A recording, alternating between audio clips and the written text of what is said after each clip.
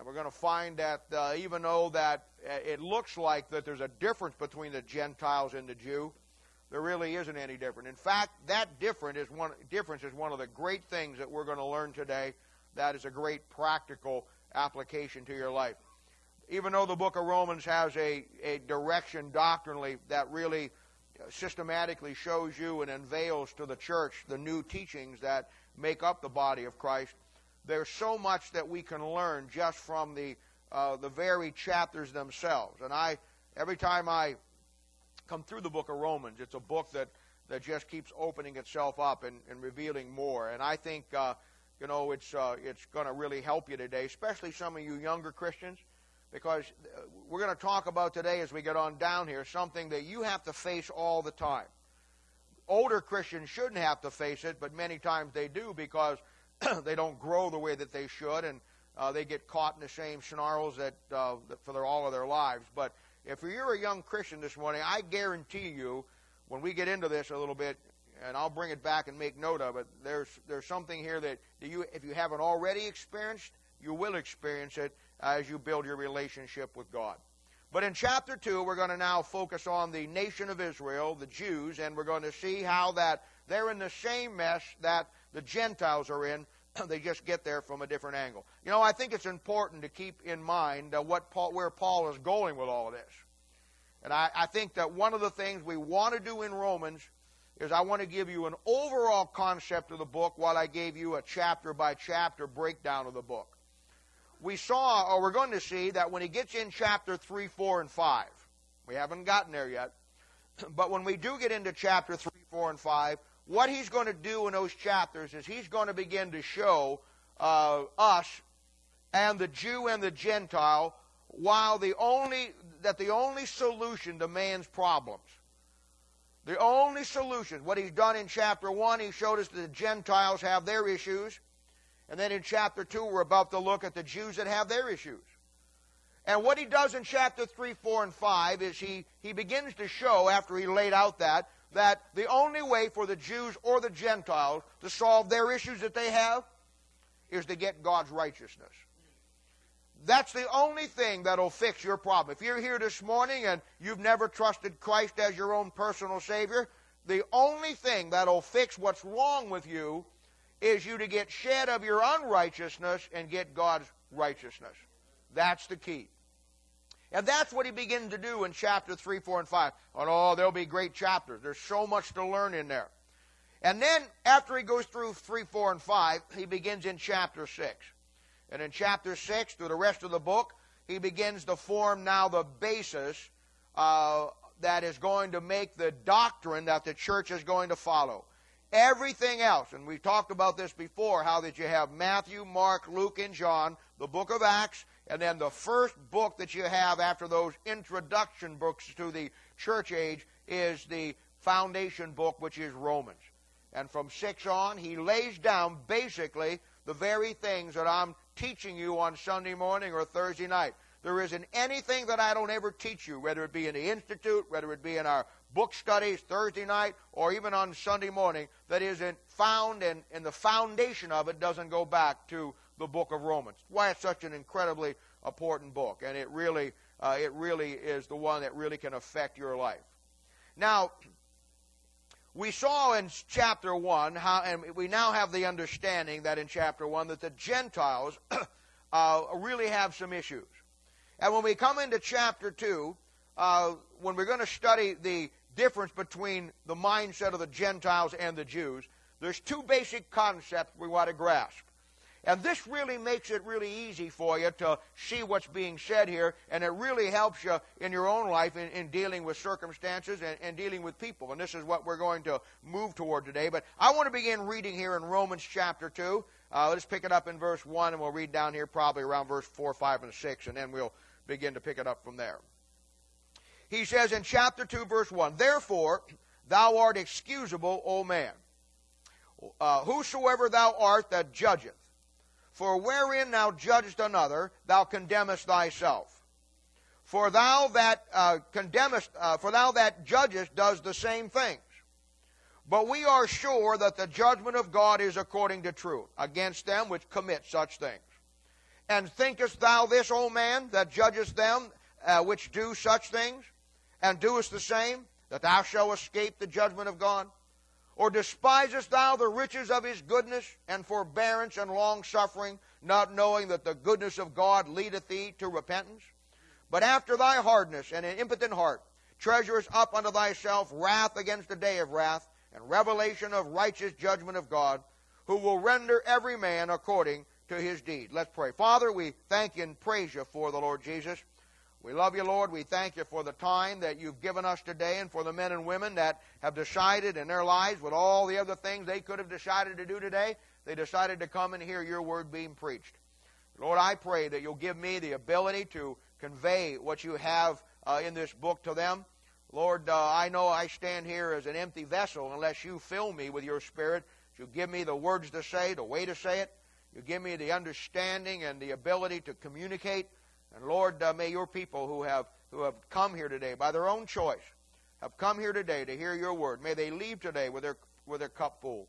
Help us, Lord. Help us to leave here challenged, motivated, and with a renewed determination to serve you in these last days. And we'll thank you and praise you in Jesus' name. For his sake we ask it. Amen. Now, as we start coming down through chapter 2, we already studied chapter 1. We see two basic concepts that make up the difference between the Jew and the Gentile. And they're really key to our study.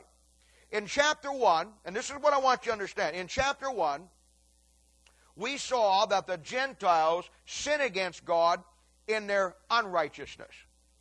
And we saw all the depravity. I took much time and laid out all of the ungodliness that they were going through, and all of the filth that was connected with the Gentiles. In chapter 2, and here lies the key. You got to remember now, the Jews are looking at the Gentiles in chapter 2, and they have no love for the Gentiles. Never have.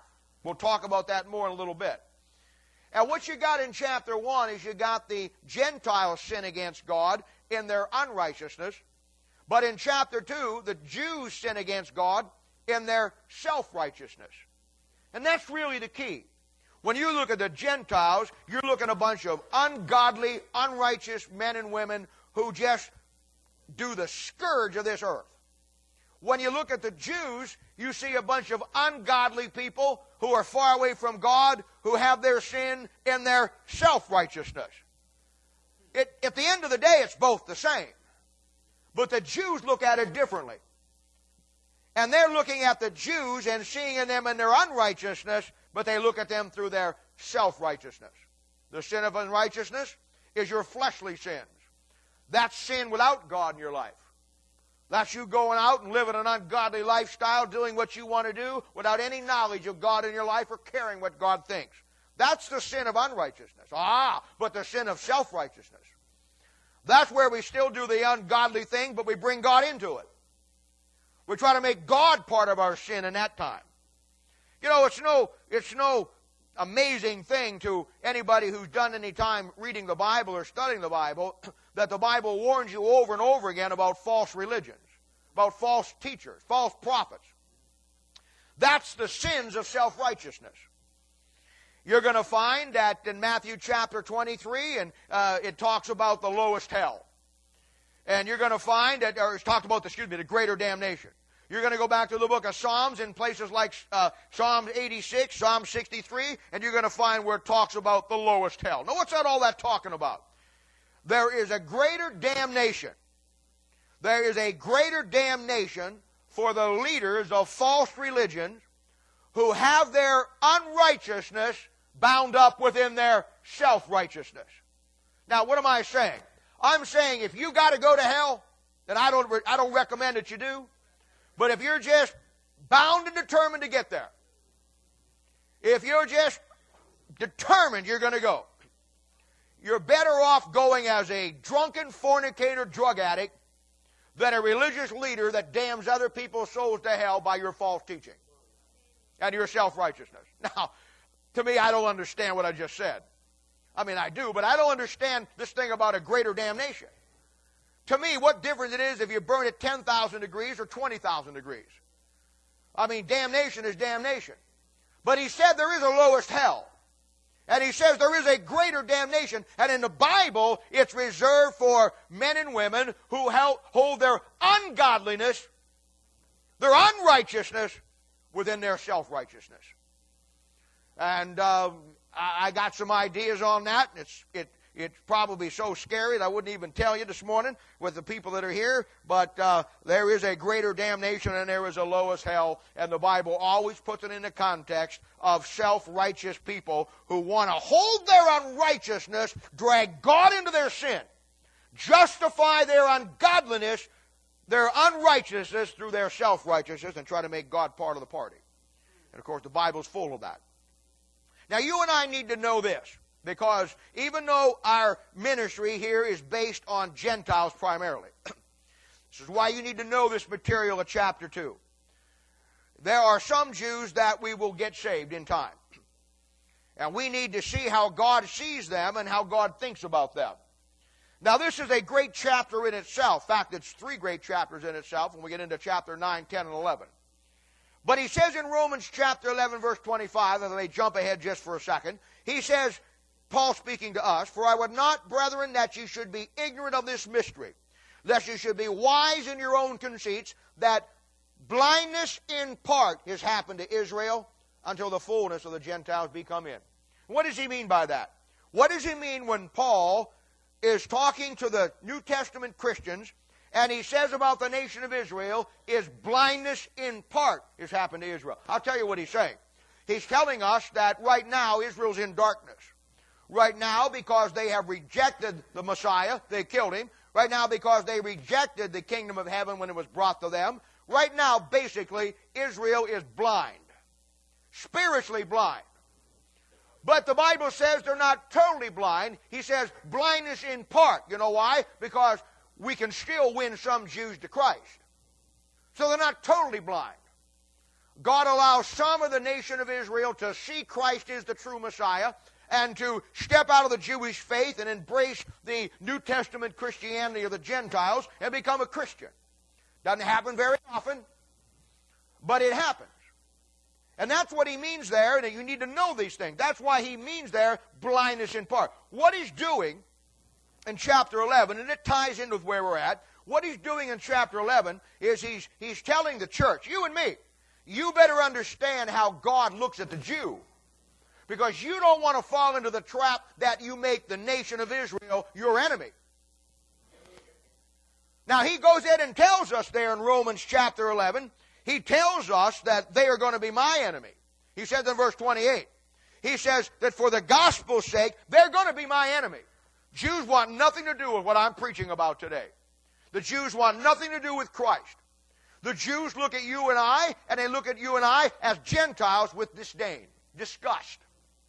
They want nothing to do. And as far as the gospel's concerned, they are your enemy and my enemy. By their choice, by their choosing. But we that have the Word of God, who understand the whole picture of what God is doing, we're never to fall into that trap. You know, God's people do that a lot. Just because somebody doesn't like you, you feel like you got to not like them. And that's the way we are. And he says the Jews, for the gospel's sake, might be your enemy, but you make sure you don't ever become their enemy. And of course, you know our stand as a Bible-believing church on the nation of Israel.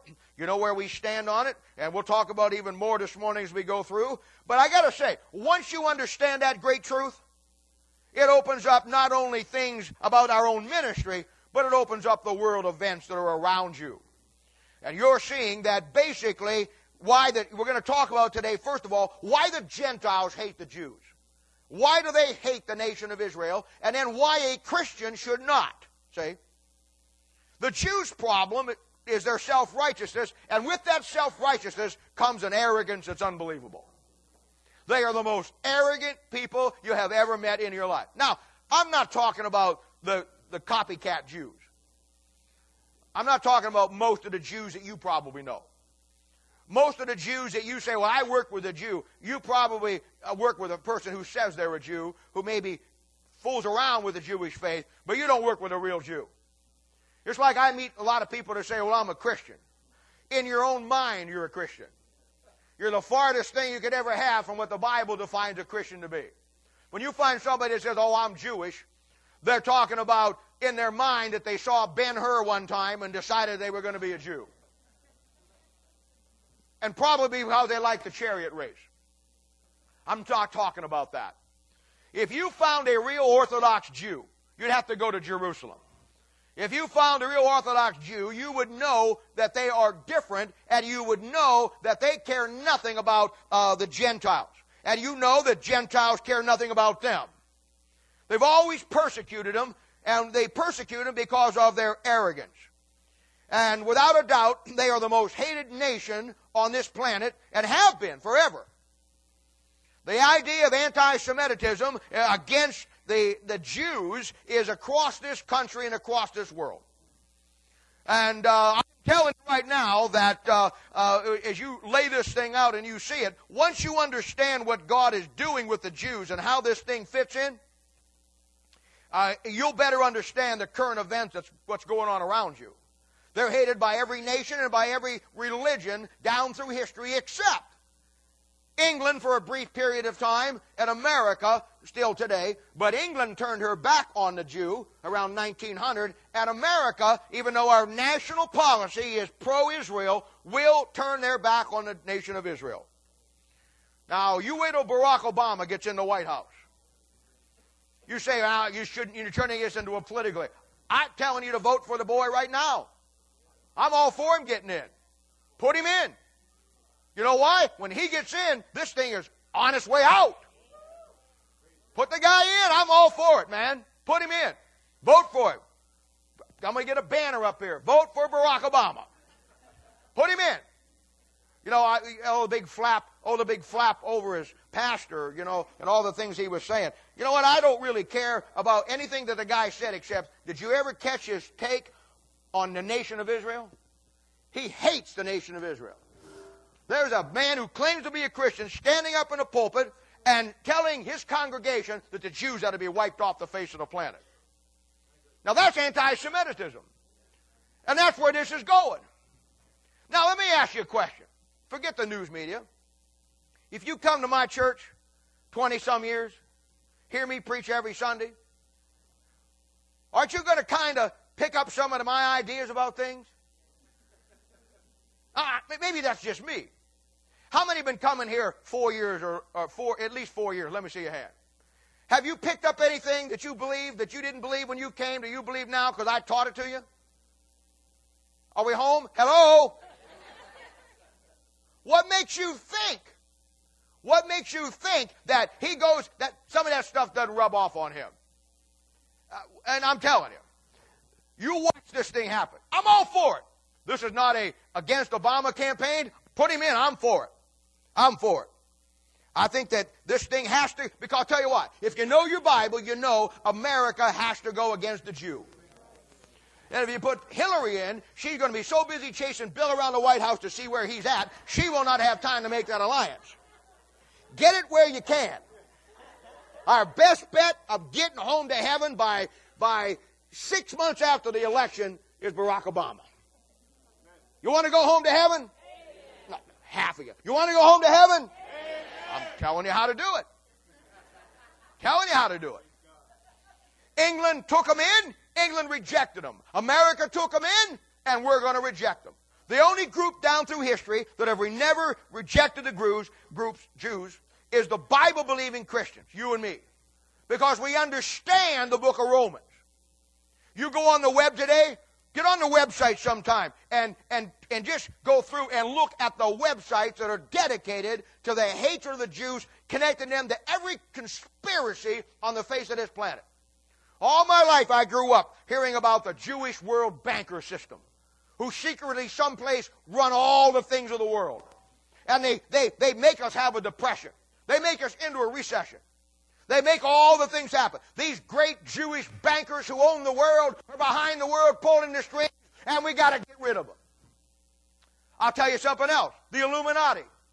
The Bilderberg, that was a Jewish family in Europe. The Rothschilds, another Jewish family in Europe.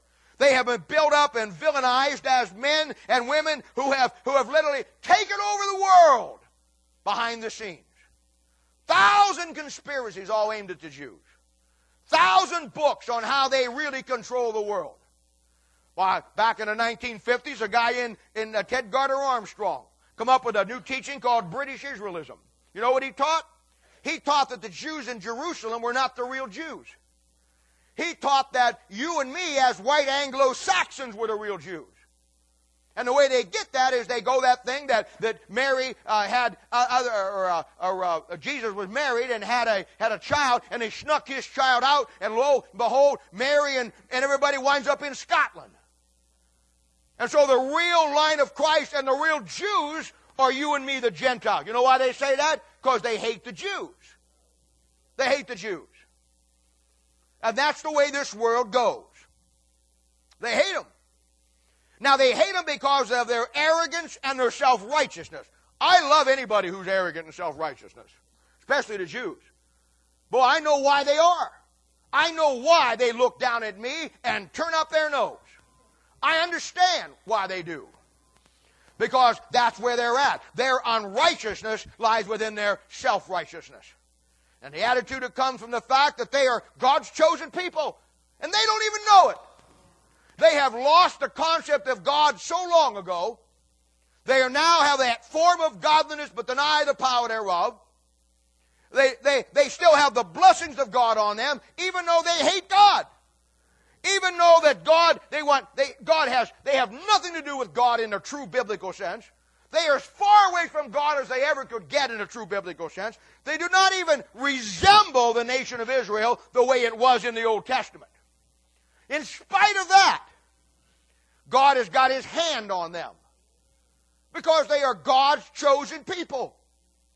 God chose them out of the Old Testament. He called Abraham out of the Ur of Chaldees, and He brought him from that place to a land that He gave him, and He made some unconditional promises to that Jew. And He said, I'm going to give you this land, it's going to be yours, and you know what? If you don't do what's right, I'm going to slap you 6 ways from Sunday. But you're always going to be my people. We get caught up in this being slapped from 6 days from Sunday and thinking that God's finished with them. Not finished with them. Not finished with them all. There's a little book you ought to get. Now, I don't even know where to find this. My whole life has been finding books like these, that this little thing that you can read in 40 minutes. 2 days for some of you. This little book right here is what I look for in life. Somebody took the time to take the whole history of the Jew, everything that I need, from the beginning to the end, and put it in 96 pages of big print and nice pictures. I love the pictures. It runs through the whole concept. It runs through the covenant people, the promise and privilege, the nation that refused to die, the Greek warriors and Roman legionnaires, a light in the dark ages, the Renaissance and Enlightenment, the modern age, Palestine revisited, and tribulation and triumph. Wow! It's all in that little 96-page book. And I think it's from the Radio Bible Class of the Air. I think that was probably given away free years ago. You probably find it on the internet for 2 cents. It's worth $1 million. It'll save you 2 years of studying it out. It's all right there. In a little book like that called Those Irrepressible Jews. You betcha they're irrepressible. And the reason why they are is because God chose them and they're still God's people. And they got an arrogance and a self-righteous attitude that comes from that fact. And even though they don't have anything to do with God, and see, Gentiles see this. The Jews have an unbelievable way of surviving. You know what got them in trouble in World War II? I'll tell you what got them in trouble. God has built into them the ability to survive when no other nation can survive. And what happened is, at the end of World War I, Germany has to pay for the whole war debt. I mean, umpteen trillions of dollars. Germany's bankrupt. Europe had just come out of the war that would end all wars. Yeah, right. The whole nation of Europe, or the whole continent of Europe is in financial disarray.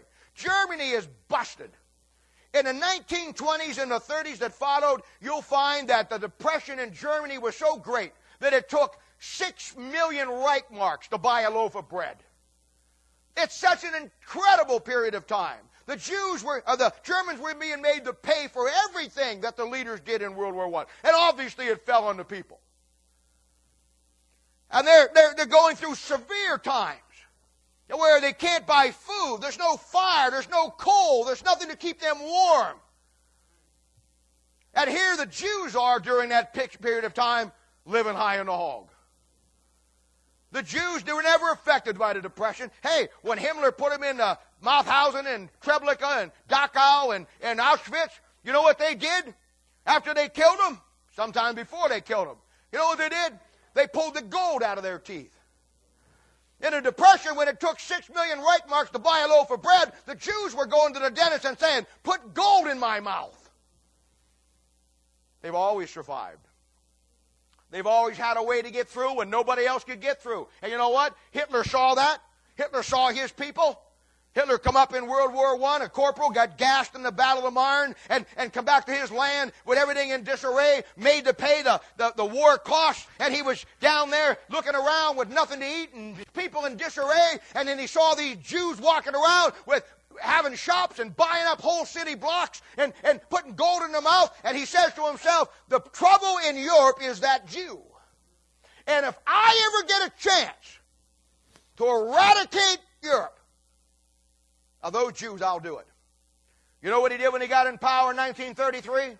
I'll tell you what he did. First thing he introduced in all the school system was the movies showing that I've seen them, where you got 50 million rats running down the street. Big rats, big tails. And they're walking down there, and it looked like there are just hundreds of them. And then they're telling little school kids, these are where the Jews come from. They're vermin. You brainwash them over and over and over. It's no wonder they had a way to gas 6 million of them. They had been conditioned to look at the Jew, the nation of Israel, and associate them with rats, vermin. Something that was subhuman. I've seen pictures in school where they're taking a skull of an Aryan German and the skull of a Jew. And they're taking these little pincers that measure things, and they're showing the kids how that the skull is different on a German than it is to the Jew. That they're subhuman. That they come from rats. That's what they were doing in Europe in the 20th century. That's what they were doing. You know why? Because they saw the Jew in the midst of economic depression. They saw that he could survive. He made money. He was above everybody else, and they didn't like it. And the Jew would look at him and with that arrogant attitude and act like they deserve that. Those irrepressible Jews. No other ancient culture or nation has survived. You know, you go to Egypt and you go down in the pyramids down there and you're finding the tombs of, this great pharaoh down here, and they got all these hieroglyphics on the walls. Even the Egyptians don't know what it says. If you would say to the Egyptologist, what is this? Who is this guy here? He'd say, well, we don't know for sure. They don't even know about their own culture. They can't even read the hieroglyphics on the walls. Where are the Hittites today? Where are the Babylonians? Where are all those ancient nations? Where are the Ammonites? Where are all the Hittites? Where are they at today? They're all gone. Their culture's gone. Their nations are gone. There's only one that has survived through the ancient time. I guarantee you a rabbi in Jerusalem could take that Old Testament and run his genealogy right back to Adam and Eve. They know where they've come from. You know why? They've survived intact as a culture and as a nation. Hear anybody speaking Babylonian today? How about Egyptian? I hear a lot of people babbling, but not a Babylonian. How many know nobody speaks Hittite? You realize when a Greek scholar tells you that you need to learn Greek, it's not the same Greek that they speak in Greece today. Greek's a dead language. Greek's a dead language. Egyptian's a dead language. There's only one ancient language that has survived down through history. Hebrew. God in the book of Genesis separated them from all the other nations. And then He built the whole world system around the Jew. The illustration in Deuteronomy chapter 32 where he said God is like a mother eagle and all the nation of Israel is like her little eaglets. And eaglets, I don't know if that's right or not. But she puts her wings over those little eagles.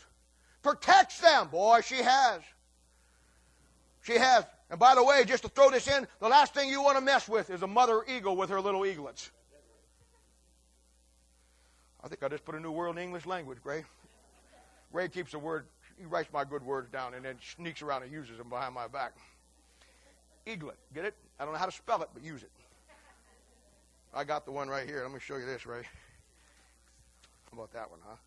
Yeah, that's a good one. I'm saving that one. Saving that one. Now, God said to all the other Gentile nations, all the other nations, God said to them, you know what? He said to Abraham, he says that if you're going to get blessed as a Gentile, you got to get your blessing through the nation of Israel. You think Gentiles like that? In Genesis chapter 12, verse 3, he said all the families of the earth got to be blessed through them. And in Genesis chapter 12, verse 18, he said all the nations. You know what? The average child of God sees over here in Genesis 12 when it says families, sees over in 18 where it says nations, and they don't even understand why he used families here and nations here. One of the greatest concepts in the Bible. Then he divided the whole planet into 12 sections, Deuteronomy chapter 3, verse 28, Acts chapter 18, verse 27. And God's whole plan, down through the ages, past, present, and future, runs around that Jew. And to add insult to injury, God discriminated against every Gentile nation on planet Earth by giving them special treatment. God gave them things that he gave no other nation on earth. We're now going to boycott the Olympics in China. Personally, I think you got to boycott all the Olympics. But that's just me. We're going to boycott the Olympics in China because of human rights issues. Now, I'm with everybody. I don't think people ought to be tortured. I don't think people ought to be hung upside down and whipped and beaten. I don't think people ought to go through all the terrible things that they go through on earth. But at the same token, if we wouldn't have dumped God in Genesis chapter 2, it wouldn't have happened. We like to forget those things. But you talk about somebody, God violates every nation's human rights on planet Earth in the Old Testament. You want a good violation of human rights? God tells the nation of Israel, you take this town, when you go in, you kill every man, you kill every woman, you kill every child, you kill every animal, kill them all. That's a good violation of human rights. He violated their civil rights. Deuteronomy chapter 14. He gave them religious rights he didn't give anybody else in Romans chapter 9. He gave them material blessings that he never gave anybody else in Amos chapter 9. And then when God was asked to compare the Gentiles to Jews, if that wasn't enough, he says, you want a good comparison? Jacob, Israel, have I loved. Esau, have I hated. Wow. And if that wasn't enough, when God decided to give the Bible to the world, there was the Jews that got the oracles of God. No Gentiles. Now you see, the Jews know that. Or maybe they don't know that like we know that. But they know that they keep surviving. They look at all the other nations that have tried to wipe them out, and they're nowhere to be found. Hitler had a final solution. But in reality, it was his final solution. Where's he at today? By the end of World War II, the Jews have been killed down on planet Earth to about 8 million people. Not even the population of New York. All down through history, the Gentiles have tried to wipe them out, tried to get rid of them, tried to kill them. And they just can't be stopped. Now that's illustrated in your Bible in a couple of ways. When God met with Moses up there in Mount Sinai, he met with him through a burning bush. And Moses looked at that bush, and that bush was on fire. And it was speaking to him. But it was never being consumed.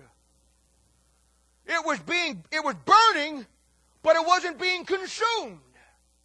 The reason why God picked that bush and put it on fire, and it burned, but it never consumed, is because Israel is going to get burned, but she's never going to be consumed. Did you see that? That's what Gentiles don't like. If I wasn't a saved man, I wouldn't like it. That's why you go to high school and a kid's a Jew, they call him a Jew boy. They make fun of his nose or his ears. I saw German SS troopers in Germany, in Poland, and in Czechoslovakia, where you had these Jews that wore their hair straight down and kind of like piglet tails or whatever you call them, and the beards the same way, and they'd go up with a lighter and set them on fire and watch and laugh while they burned. They hated them. And they hated them because they had an arrogance. And their arrogance came because of the fact they're God-chosen people. They don't know it. They don't know God. They don't know Christ. That's okay. The book behind the scenes here is the book of Esther. You know what Esther does? Esther shows you the Jews getting the hand of God in their life and not even knowing it. And you don't... Esther's the only book in the Bible. The only book in the Bible where the word God is not found anywhere in the book. Only book in the Bible other than Song of Solomon, and there's a reason for that too. But Esther's the only book in the Bible where from beginning to end you do not find the name of God mentioned, anything about God mentioned, not a thing about God. Only book in the Bible. And yet when you read it, God's behind the scenes in every chapter of the book of Esther. God's orchestrating the events for the Jews to get back. He's working through the powers that be to create the circumstances. He puts the right man in the right place at the right time. He puts Esther in the right place at the right time. And everything works out, and God gets His people back. You know what Esther's a picture of? It's a picture of the time we're living today. Jews have no idea what God's doing. God has got a mandate. And whether you ain't figured it out yet, that mandate is for His Son to come back in Jerusalem and sit down on the throne of God and be crowned King of Kings and Lord of Lords. And that's where it's headed. That's why this country's the way it is. Those remarks I made about Barack Obama and our world and our political system, they're not from somebody who is sarcastic about our country. They're somebody who is a realist about our country. I know where this thing's going. I read the last chapter of the book. I know how it ends. This thing is headed for Armageddon. It's heading for God to come back and sit down in the throne and the Jews to get the land back, to get the throne back, to get the kingdom back. And you know what? All the Gentiles got to come in the back door. Now, Gentiles don't like that. If I wasn't saved, didn't know my Bible, I wouldn't like that. You ever notice how all the religions, not just the nations, how they hate and try to replace the Jews? Now, there's a real science behind this. You know, it wasn't until Vatican II in the 70s when the Roman Catholic Church officially absolved the Jews of being the killers of Christ. That came out in Vatican II. In Vatican II, Pope Pepperoni Pius XVI got up there and said, all you who were the Jew killers, because that's for 2,000 years, they were called Jews by the Roman Catholics, were called the killers of Christ. Jew killers. They hated the Jews because they killed Christ. And they persecuted them because of that. And they put them through great parallel. It all talks about it in our little book there if you can get a copy of it. And during that period of time, up to Vatican II, and in Vatican II, when the world was changing, and the human rights scene and the civil rights scene, and they wanted to put on another foray of who they really were, they absolved the Jews of all of their problems of killing the Lord Jesus Christ. Theologians and the scholars, they can't handle that Bible. You know why? I told you last week, that Bible's a Jewish book. Every writer in it's a Jew. That Bible came from a Jewish stock, from a Jewish faith, right on down the line. And when they're first called Christian Antioch, the New Testament they got came from a Jew, the Apostle Paul. You know why the theologians and a lot of pastors don't want you to read a King James Bible? It's the only Bible in the world today that is purely from the Jewish Bible and a Jewish concept. You get an AIV, an NIV, or anything else, it has been reworked by the Gentiles in Alexandria, Egypt. They can't stand it. You ever notice the Gentile religions of the world? You ever notice over in Europe the Lutheran Church, Presbyterian Church, the Anglican Church? You know what they all teach? They all teach amillennialism, or either that or postmillennialism. You know what that means? That means that Jesus Christ isn't coming back. That means that there's going to be no visible second coming or return. There's going to be no Jew in the millennium. They're going to get the millennium. You know why? Because they think they've replaced the Jews. That's why. You ever look at the American cults? Mormonism, Jehovah's Witnessism, Church of Christ, Seventh-day Adventists, Charismatics.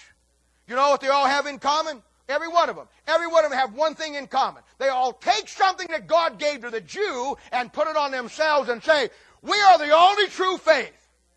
You talk to a Jehovah's Witness today, he'd say that nobody outside of Jehovah's Witness faith has ever got a chance to go into heaven. That's what God said about the Jew in the Old Testament. You talk to a Mormon today, you know what he'd tell you? Outside the Mormon church, there's no salvation anywhere. You talk to a Church of Christ, outside the Church of Christ, no salvation anywhere. You talk to a Roman Catholic, no salvation outside our church. Well, I got news for you. The Bible says salvation, John chapter 4, is of the Jew. And you can forget the Roman Catholic Church, the Moron Church, the Seventh-day Disadvantaged, and the Charismatics, and everybody else. There's no salvation outside the Jew. Forget the church. But that's where we are, see? I'm glad I'm not a Gentile anymore. Boy, I'm glad I got the lights turned on. I mean, you go out and look at the sky and you look at the newspaper and it says, oh, the economic problems. Hey, if you ain't got it figured out yet, God gave you, and I probably even shouldn't tell you this because some of you are going to pass out right here. Phil, get some oxygen. We're going to lose some right now. I shouldn't even tell you this. You're out there, you're every day, you check your 401k and your 66.3 and your all that other stuff and your 501s. Oh, those are blue jeans. And you look at all this stuff and you're worried about this. I got news for you. Hey, if you ain't figured it out yet, this is the benefit of a Bible. The mold's already been set. The greatest type of Antichrist in the 20th century was one Adolf Hitler. God gave you one last shot. You know what Adolf Hitler's party number was on his official party card? It was 555. If you go look at the archives and you find that his party card for the National Socialist Republic, or when he started there in 1933, you will find that on his card, on his Nazi card, his official identification number was 555. You know why? Because the next one is going to be 666. He's the last shot you got of God showing anybody that may be remotely paying attention of where we're at today. You know what Adolf Hitler, the great last type of Antichrist, came to power out of? He came to power out of a depression in Europe that made anything we went through in the 1920s look like a campfire girl picnic. This country is headed for it. You better get ready to lose some weight. You better get ready to lose everything you got. The die has been cast. The greatest type. Oh, and before 555, there was a 444 in history. And before there was a 444, there was a 333 in history. And before there was a 333, there was a 222. All the way back to 111. He's the last one. God gave you 1, 2, 3, 4, 5, and then the real one's coming, 666. And this country is going to lose everything it's got. You're going to put in like Barack or somebody like Hillary, or maybe even somebody like the other guy, whatever his name is. And you know what you're going to get? You look around this world. Look around this country. We're in a mess. Absolute mess. They can't fix one problem in this country. They can't get anything done. The world is dying and messed up. People are starving to death by the millions. We can't get our roads fixed. We can't get nothing in government to work. Our schools are a mess. And what our Congress is doing is holding the sessions to find out if some ball player took steroids or not. Now, what is wrong with that picture?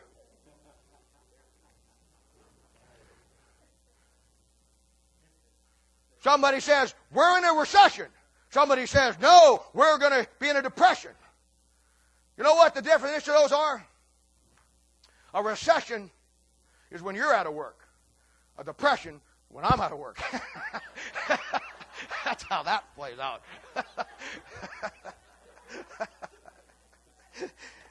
We're in a mess. We're in absolute mess. Nothing's going to get fixed. There's nobody in government. Nobody on the horizon. No candidates. Nobody around the world that can solve our problem.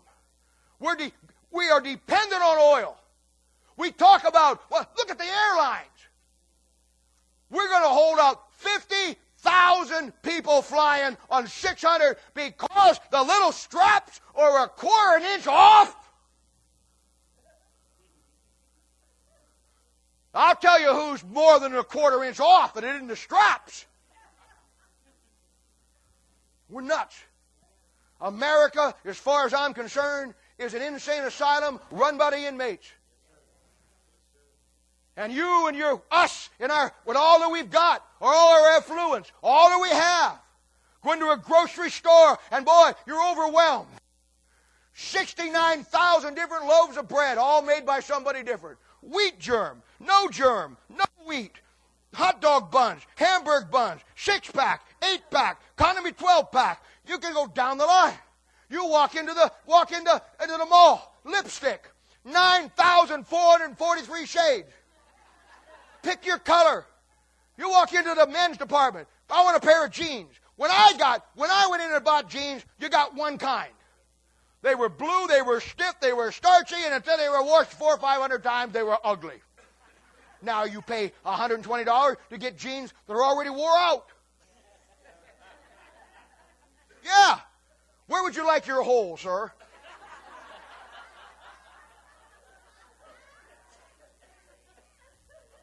I don't understand it. We want it now. And that's the way we have been set up. You in America can have, me too, we're spoiled. We've got everything we want as long as we want. And you know what? Now we're going to turn off the spigot and the gas is going to dry up. And for the first time in your life, you're going to have to decide whether to go to church or go see Aunt Edna. You're going to have to decide, I'm going to do this or I'm going to go. And I'll tell you right now, if we get delayed too long or getting in the building, we won't need another building. It'll cut this church in half. Maybe more than that. And I think that's a good thing. See, you look at it and say, oh, that'd be a tragedy. I think the greatest thing in the world is for everybody that's here today to have to choose to be here over something else.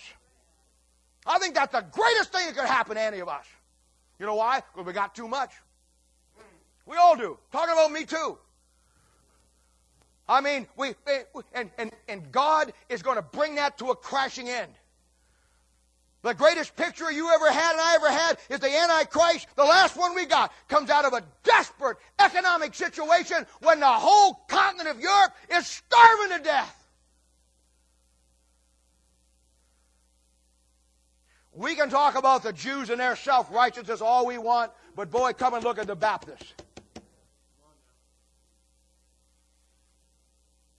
That's why the Jews are hated. Now Israel takes all of the things that God has given them, but they don't have a clue. They don't see God behind the scenes. And they develop that arrogant attitude of self-righteousness, and they look down at disdain at the Gentiles. In the Old Testament, the Gentiles are called dogs. Uncircumcised dogs. Well, one place in 1 Kings chapter 14, he talks about Gentiles. Likened to dogs, when they go to the bathroom, they lift their leg on a wall. I'm trying to spare you the word. But I love to cuss and use the Bible to validate it. Do you ever notice that that's what dogs do? Male dogs. You get your female dog out there, let's go over there and go to the bathroom. But no. Not my dog that's a male dog. He likes two things, the side of the house or my hubcaps on my car. And my dog just can't wee-wee like normal dogs. My dog has to have industrial strength, acid-burning, whatever. You come to my back house, and he picks the same spot all the time. And, you see this discoloration all on the house. If I ever sell the house, somebody's going to say, what's that? I'm going to say, well, they did nuclear bomb test back here in the 40s, and I think that's probably the radiation. I can't get it off. It eats the paint. I yell at him. You know what he says back to me? Hey, 1 Kings 14, this is what I'm all about. Don't bother me. That's what dogs do. They liken Gentiles to that. How would you like to be a Gentile and called that? How would somebody look at you and say, you're an uncircumcised dog? Well, you're a dog. They don't like it. I wouldn't like it if I wasn't saved. I love it now because I know where this thing's going. You see, they look at the Gentiles in their unrighteousness, and they judge them in Israel's self-righteousness. Now, with that introduction, look at Romans chapter 2, verse 1.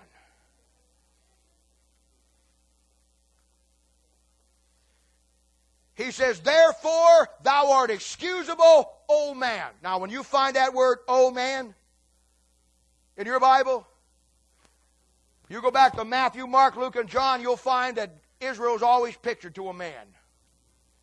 You'll find back there in Matthew chapter 12, verse 43, the Bible says, an unclean spirit goeth out of a man. And then down around verse 44, 45, it tells you that man is the nation of Israel. In Matthew chapter 6, verse 24, it says, no man can serve two masters. That man there, doctrinally, is Israel, who's trying to serve two masters. Matthew 7:24, it says, a wise man buildeth his house upon a rock, and a foolish man buildeth his head. That's Israel, historically. That Bible says in Matthew chapter 9, verse 2, that they brought Jesus a man sick with a palsy. That's a picture of Israel's spiritual condition at the first coming of Christ. Nicodemus was told, except a man. Do you ever notice that Jesus said that? He didn't say to Nicodemus, you got to be born again. He said, except a man be born again. He never made the quotation directly to Nicodemus. You know why? Because Nicodemus couldn't have got born again if his life depended on it. Holy Spirit of God hadn't even come yet. That man that he's talking to Nicodemus, who's a ruler of the Jews, that man is the nation of Israel. He's always likened to a man. Sometimes it's likened to a wife. But here it says, O man, thou art inexcusable, O man. And he's talking about the Jew. Therefore thou art excusable, O man, whosoever thou that judgest, for wherein thou judgest another, thou condemnest thyself, for thou that judgest doeth the same things. Now this is the Jews. The Jews look at the Gentiles in their unrighteousness, and even though the Jews are unrighteous themselves, they judge the Gentiles in their self-righteousness. You ever notice God's people do that too? And here's another great format for you. And you want to remember this.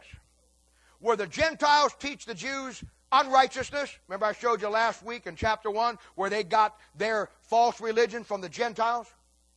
Where the Jews got entangled with the Gentiles and they learned Gentiles' unrighteousness. Where the Jews get involved with the Gentiles in the church age, we learn their self-righteousness. And that's why you find some of God's people that are so self-righteous. Judging all the time. And God's people are famous for it. Jews do it, God's people do it. You know why? Because we're all kin to the same things when we get involved and we get into that Bible, and the same problems they have are the same problems we have. You take the average child of God, come to a service on Sunday morning, and we're all guilty of this. You know what happens? I'll tell you what happens. The moment you leave the house, you start the automatic judging process. Boy, it's awful cold out today. Boy, I hate this weather. Can't wait till spring. You start driving down the road. Where'd Daddy get his license? Oh, that's my ex-wife. Now I know where she got her license. You're walking down there. Well, I hope Bob's got a good sermon this morning. Drove in the parking lot. Well, look at that. Somebody took my parking place. I always park there. Don't they know I don't park there? Why ain't somebody out there with a big orange cone for me? Say, yeah, you can wear it on your head and walk around. We'll know exactly who you are. They come in there and they say, oh, place is dirty today. Oh, too hot. It's too cold. Oh, I don't like who's in the nursery. Oh, I don't like this. Oh, I don't like that. You know what we do? We go from day up to sun up to sundown. We judge everything in the world except ourselves. That's what we do. That's what we do. It's exactly what we do. Now, you young Christians, let me tell you something. Let me talk to you, because you're going to face this. And this is a great lesson to learn this on, and boy, it's right in the middle of the Jews. Because the Gentiles, they're in unrighteousness. The Jews are also in righteousness, but because they got all the blessings of God, they've developed their own self-righteousness. And you're going to deal with two kinds of people. If you're going to work with people, if you're going to even go through life, people are going to fall into two categories.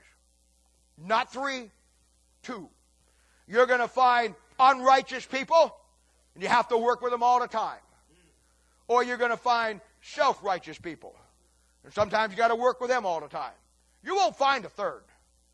There's only two. And when you start to deal with people, you hear it all the time. Their favorite expression of self-righteous people is, don't judge me.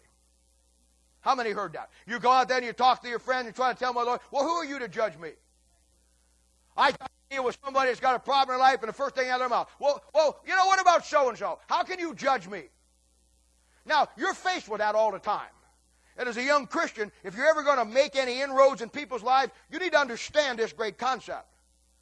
Because this is a concept that will solve a lot of issues for you once you understand it. And we're about to delve into it now based on what we've looked at so far. Now, I want to explain to you a Christian's viewpoint of you judging somebody.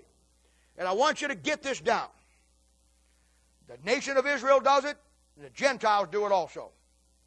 You and I as Christians do it. But I'm telling you. Now, James chapter 4, and I get this thrown at me all the time. James chapter 4, verse 12, says that, who art thou that judgest another? Oh, and the favorite one, Matthew 7:1, judge not lest you be judged. Now, other than the fact that James is written to the 12 tribes, and Matthew's before the New Testament goes into effect, the Pauline epistles. You know what? You know what? Those verses don't apply to you. Let me tell you what Paul wrote about you and me judging.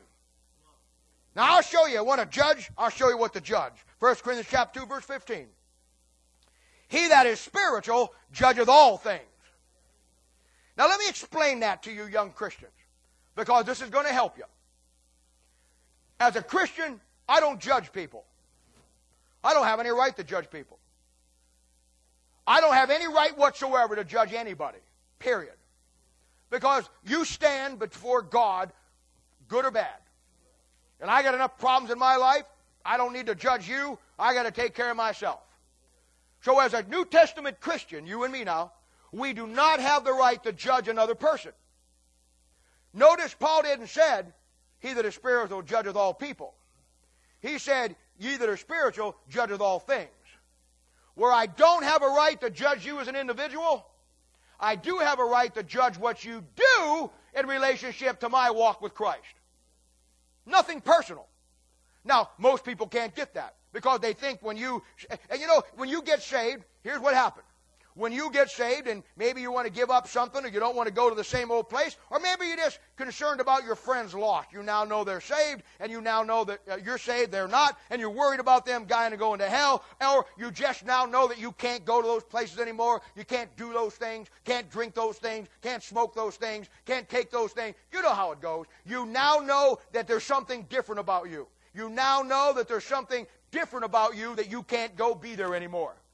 Now, somebody else comes over to you and they say, hey, let's go do this. And you say, no, I can't do that. I'm a Christian. The first thing they're going to say is they're going to take offense because of the fact you think that they're not. Now, maybe they're not. I'm not judging them. I'm judging where I'm at, where I got to do with my life, my Christian life now. Those things aren't going to help me anymore. I'm not better than you. I'm not righteous, and you're not, in the sense of any better than you. I may have God's righteousness, but I'm not any better than you are. We're still sinners. I'm just saved by grace. Bubba said it the other night down at the mission. One of the greatest things I ever heard you say. The only great thing I ever heard you say. But it was a great thing. You know where I'm going with it? Stand up and tell them. Stand up and tell them. All right. And it better be the same thing or we're in trouble. Go ahead. I said I'm not better than you. I'm better off. See that? Take the gum out of your mouth. Say it. Denounce it clearly. He said, I'm not better than you. I'm just better off than you. Now, see, he was preaching at the mission. The thing you got to be careful of down there is you don't come off better than them. They don't have anything. And we get up there many, many times in our three-piece suits and all of our fancy gadgets and all that we have, and we get up there, and it's easy for them to take that in a condescending way. And we do it. Why do we do it? Because we're not sensitive. We don't understand what I'm talking about today. I don't have a right to judge those men. Wouldn't be but the grace of God, I'd be sitting next to them.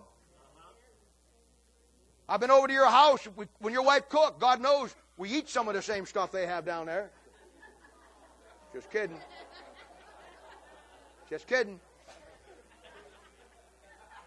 And Bubba got up there, and I know, I watch him. Now, most of you do. I don't think anybody ever did a really bad job at this, because I think you're all scared to kill you afterward.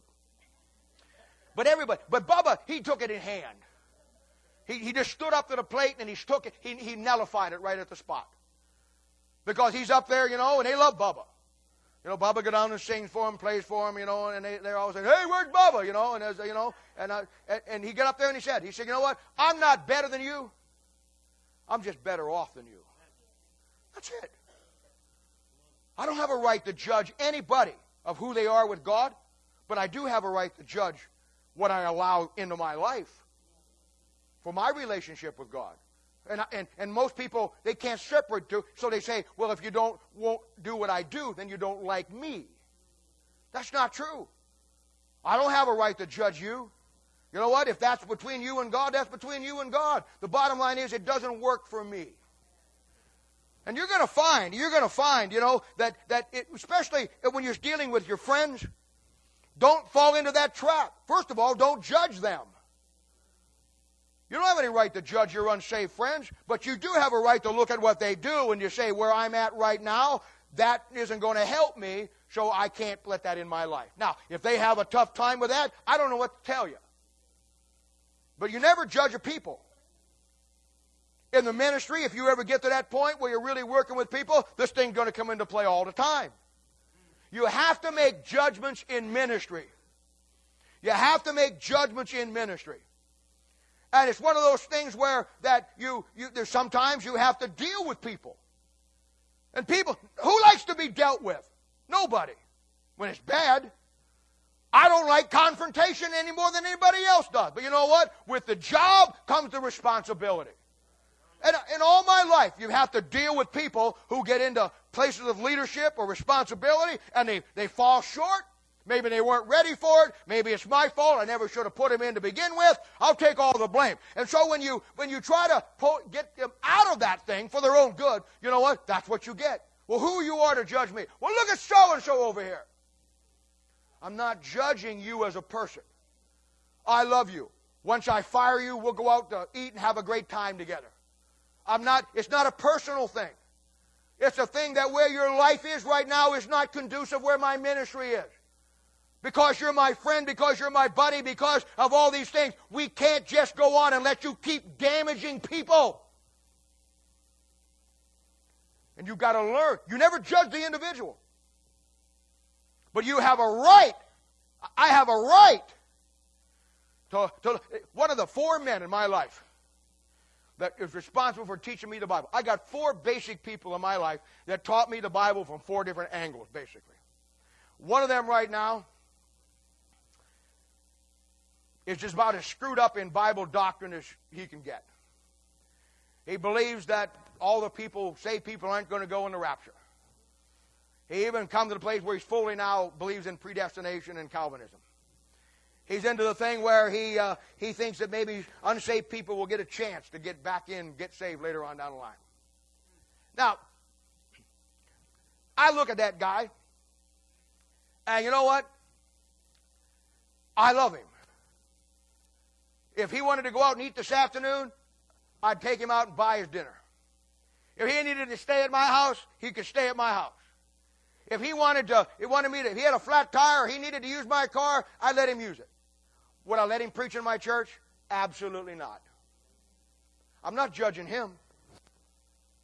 My feelings for him doesn't change one bit. But where he's at right now and where he's at in his mind with the Word of God is not conducive where this is. And the Bible says God is not the author of confusion. When I let a leader, male or female, come into leadership and they straw confusion because they violate the principles, much as I love you, got to go. That's simple.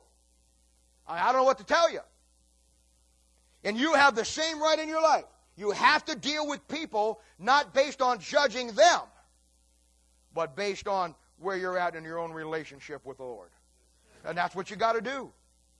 It's nothing personal. You never look at somebody and judge where they're at with God. That's not my job. My job is to look at my life, my ministry, and protect it, and look for people who will protect the integrity of it just like I would. There's nothing personal. You see, the Jews' problem is simple, just like our problem. They've forgotten all that God has done for them, and now they got their own little self-righteous world going. Now, here's why. I told you, you don't have a right to judge people. But you do have a right to judge the things that people do as it is to your own relationship with God. Now, let me show you why you don't have to judge people. And this is a great principle. And I live by this principle. And this is something you need to learn and live by. Here's the verse. This is the reason why the Jews don't have to judge the Gentiles. And this is the reason that you and I don't have to judge people. Look at chapter 2, verse 2.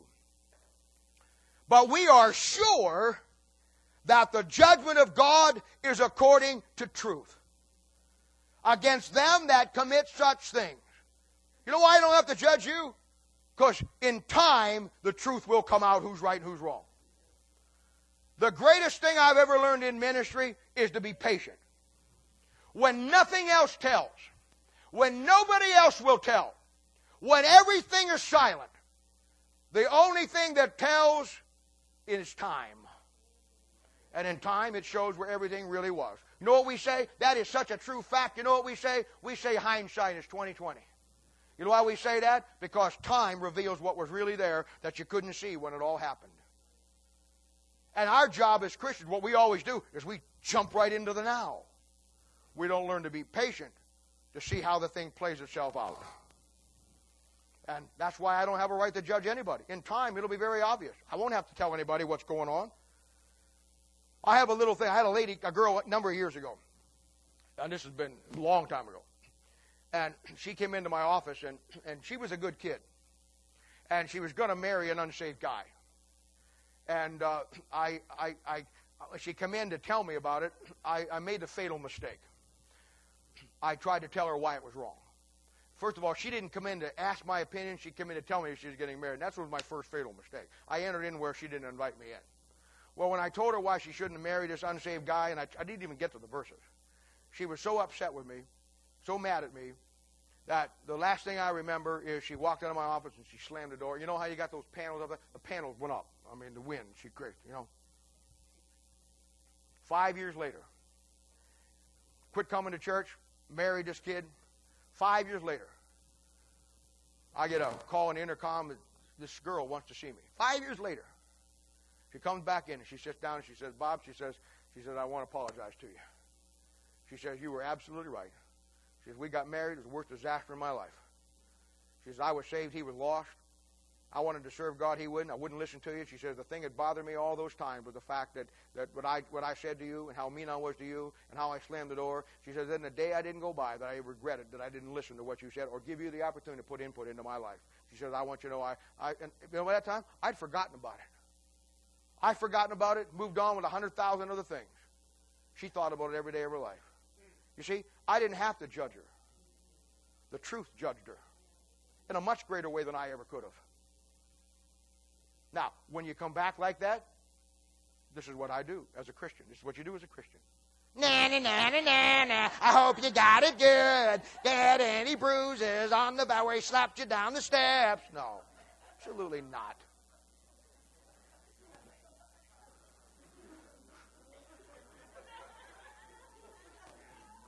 See, just like I didn't judge her before, I don't judge her now. And that's why I tell you guys over and over again, I don't care what you've done, where you've been, and whatever you've been into. It doesn't matter to me a bit. All I care about is where you're at right now and doing what's right with God. And that's it. When nobody else tells, when nothing else tells, time will tell. Truth is the only thing I know in the world that has no expiration date on it. It just goes on and on and on and on, and it never cancels itself out. Maybe 10 years, maybe 5 years, maybe 20 years. But at the end of the day, right always prevails. Maybe not in my time, maybe not in your time, maybe not the way I would like it to, but you know what? There's something that when, like I said, when nothing, this is why you don't have to judge. This is why you don't have to get caught into those things. This is why you don't have to get caught into personal things with people. If they want to have the personal things with you, fine. Don't have them with them. You don't judge people, you judge what they do. That's Israel's problem. In their own self-righteous, they're looking to Gentiles and they think they're terrible, and they're doing the same thing. They're both unrighteous. One just got unrighteousness in a godless way. The other one's got self-righteous in a godless way.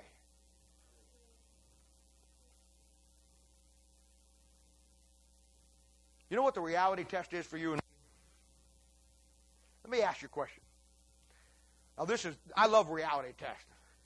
Because I'll tell you what, like I said a couple of weeks ago, we all become legends on our own mind. We all have a little bit of self-righteousness in us. We all do. I don't care how you try not to, we all do. Because we got a Jewish book. We got Jewish salvation of the Jew. We tell them ungodliness, they teach us self-righteousness. So we pick it up, see? Now we had to fight against it and try to do what I'm telling you to do, but you know what? We're going to fail. But this is my own personal reality test. I have a bunch of them. And I flunk them all the time, but I keep giving myself to them. But you know what? Let me ask you a question. Now, this is for people, and I always give you a break. You can do what you want to do with this, but I'm talking about people who've been saved, or coming into this church, involved with God 4 years or more. So if you're a visitor today, man, skate, man. No problem. If you're somebody who's been coming 2 years and you're really trying, this doesn't even apply. If you want to do it and play with it, whatever. And maybe some of you probably will fit in, but I always give you a chance. You know, I don't expect anything out of you for 5 years. I do, but I don't. I don't hold you any accountability factor. You got to learn what's going on. You got to get all this down. You got to get all the material down. I just give you a lot of grace in that because that's just what we got to do. But I look at 5 years on, you're in trouble. You're in trouble. No quarter asked, no quarter given. Let me ask you a question. Have you a closer relationship with God now today than you did 5 years ago? Oh, I love it. I saw a head going up and down. Do you have a closer relationship with God today than you did 5 years ago? Now, see, some of you didn't even think. Some of you it was automatic. I love that. I love that. Now, that was the question. Now, here's the reality. See? Now, this reality is like when you go out on a spending spree and you use your credit card and you buy all kinds of stuff and you go home and you look at it and then 20 days later the bill comes and you say, See? Okay, here comes the, sorry. But this is it. Do you have a closer relationship with God today than you did 5 years ago? And I watched you. I just wanted to purposely scan the crowd. I couldn't get you all in my perspective, but most of it was affirmative on a thing. See, that's the way we are. And everybody 5 years or under, this doesn't apply to you. So don't take it personal. Don't get your feelings hurt. Don't whatever. But you people over, you need to get your feelings hurt. Because in our minds, we do, don't we? We really think we do. In our minds, we would actually say, yes, Bob. If I was to ask you individually, you'd say to me, yes, Bob, I do have a better, closer relationship with God than I did 5 years ago. Good. In light of that, do you give God more now than you did 5 years ago?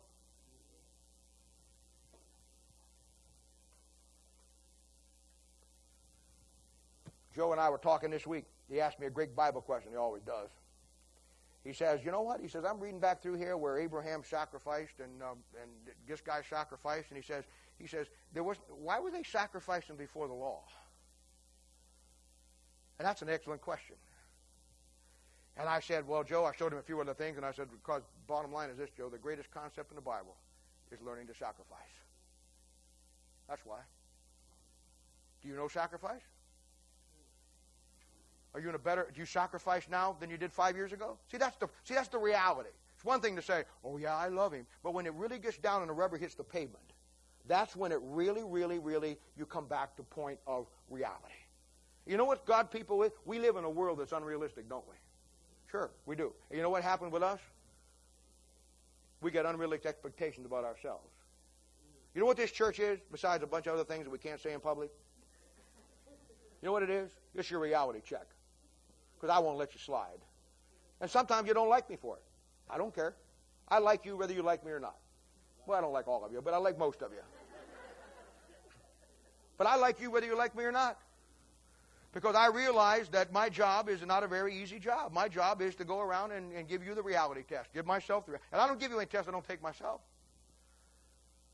The whole scope of that Bible is pointed to a self-sacrifice of a man on the cross that gave up everything and cost him everything, and he paid the price, never even quibbled about it.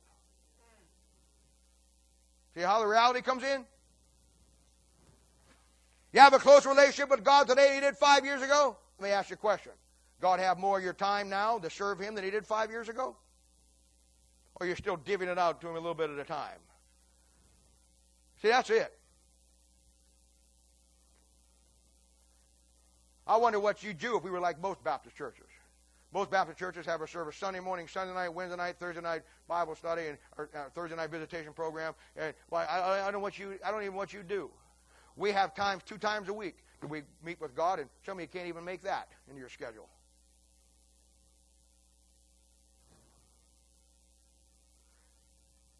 And there was silence in heaven the space of a half an hour.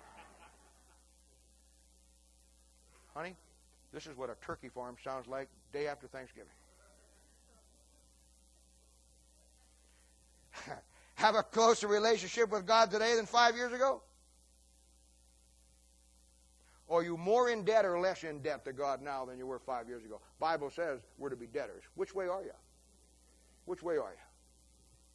Or you have more freedom up to do whatever God wants you to do? Or you got to work yourself to death because of your own stupid choices? See? I mean, that's where it's at. There's the reality. We can talk about loving God. We can talk about, yes, I have a closer relationship than I did 5 years ago, but the reality is,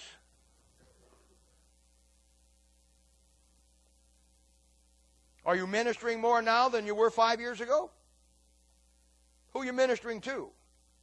Can I call on you now with total confidence in any given situation more than I could 5 years ago? Now the answer to that is ask me. I'll be blunt and candid to you. Ask me sometime you want to know. You know why some of you won't ask me? Because you'll know what I'm going to say. And you don't want to deal with it. You don't want to face it.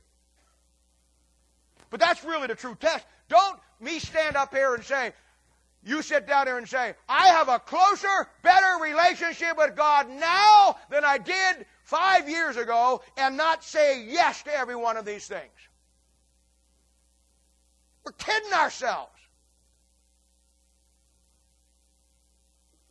You have better control of your children and your family now than you did 5 years ago. It's very obvious to me that when we went through the child training things, some of you didn't learn a thing. And I'm just going to throw this 2 cents in. You're going to have some real problem when your kids, when they get about 15, 16, 17 years of age. I watch them. You think I teach something that extensive and don't watch how you deal with your kids? It just went, whoo, right over your head.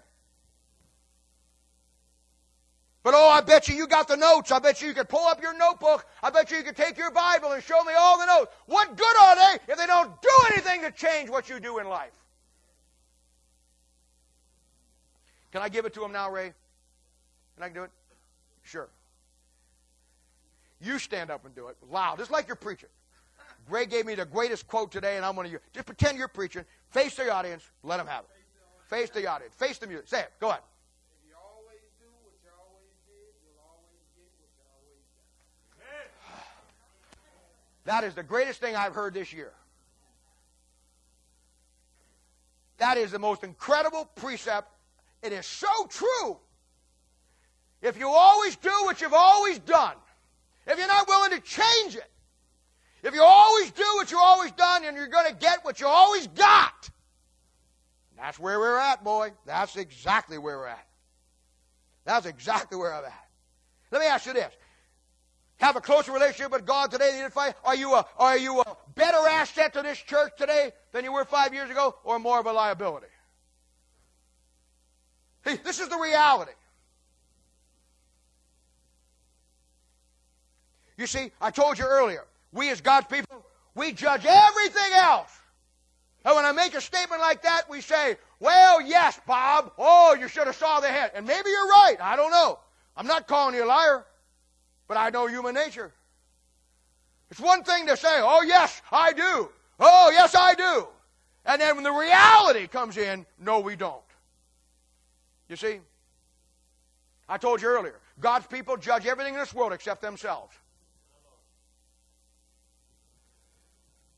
We want to hold ourselves up that we've got the greatest relationship, but when you start asking the questions that really make the relationship work, not there. And I'm not saying it's not there for most of you. I think, but it is my job to know the things that you do in relationship to my life or your life, as your particular case, and my ministry. Someday I'm going to stand before God and I'm going to give an account. I mean, the ministry has to have standards. There has to be things that can be allowed and not allowed. There has to be things that you can do and you can't do. I mean, it's just that simple. I don't know what else to tell you. I mean, if we're just going to do whatever we want to do, then what's the difference about this place? And you've heard me say it before. If you're just somebody to come to church, I mean, I don't have any control over you, and I just preach the Word of God, and, I just tell you what the Bible says. You got to make up your own choice. But if you're somebody that aspires to be a leader in this church,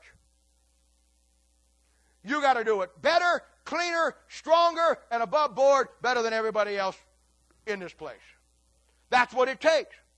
And I don't ask you to do anything that I'm not willing to do myself. You can't take advantage of people. You can't use people. You can't. I had a guy one time years ago, and I kicked his, nicest guy in the world. Nicest guy in the world.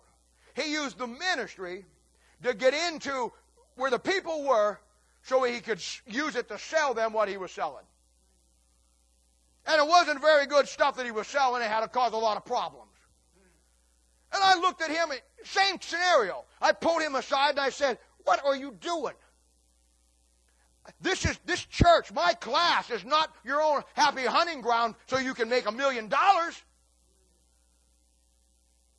I said, I got people calling me all week saying that this is not right, this is not right. How do you minister? How do you ever stand up in front of people and say, follow me? If this was a restaurant, and you deacons were the servers, and the rest of these people were the people who eat in our restaurant, and every time the people came into the restaurant, and you waited on them, you were always trying to get something from them. Use them in some way. Make some kind of financial gain off of them.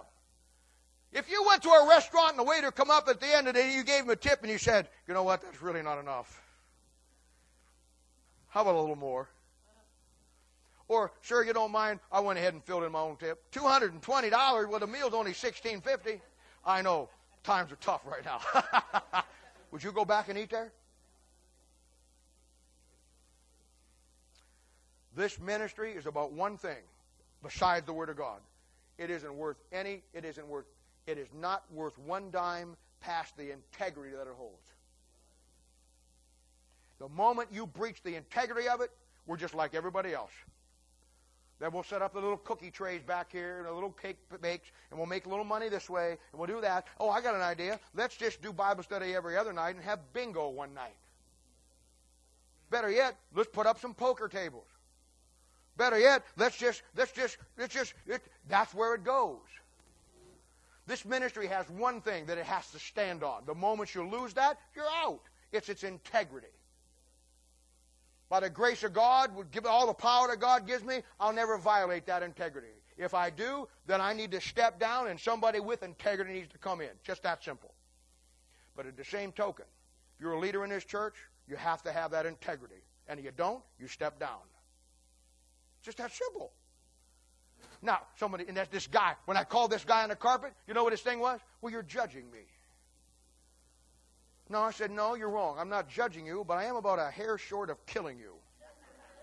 For you to take advantage, to put yourself in a position in my ministry where you financially made gain off of my people under the context of being a leader in this church, no. Judging you is way low short of the mark of what I'm doing with you.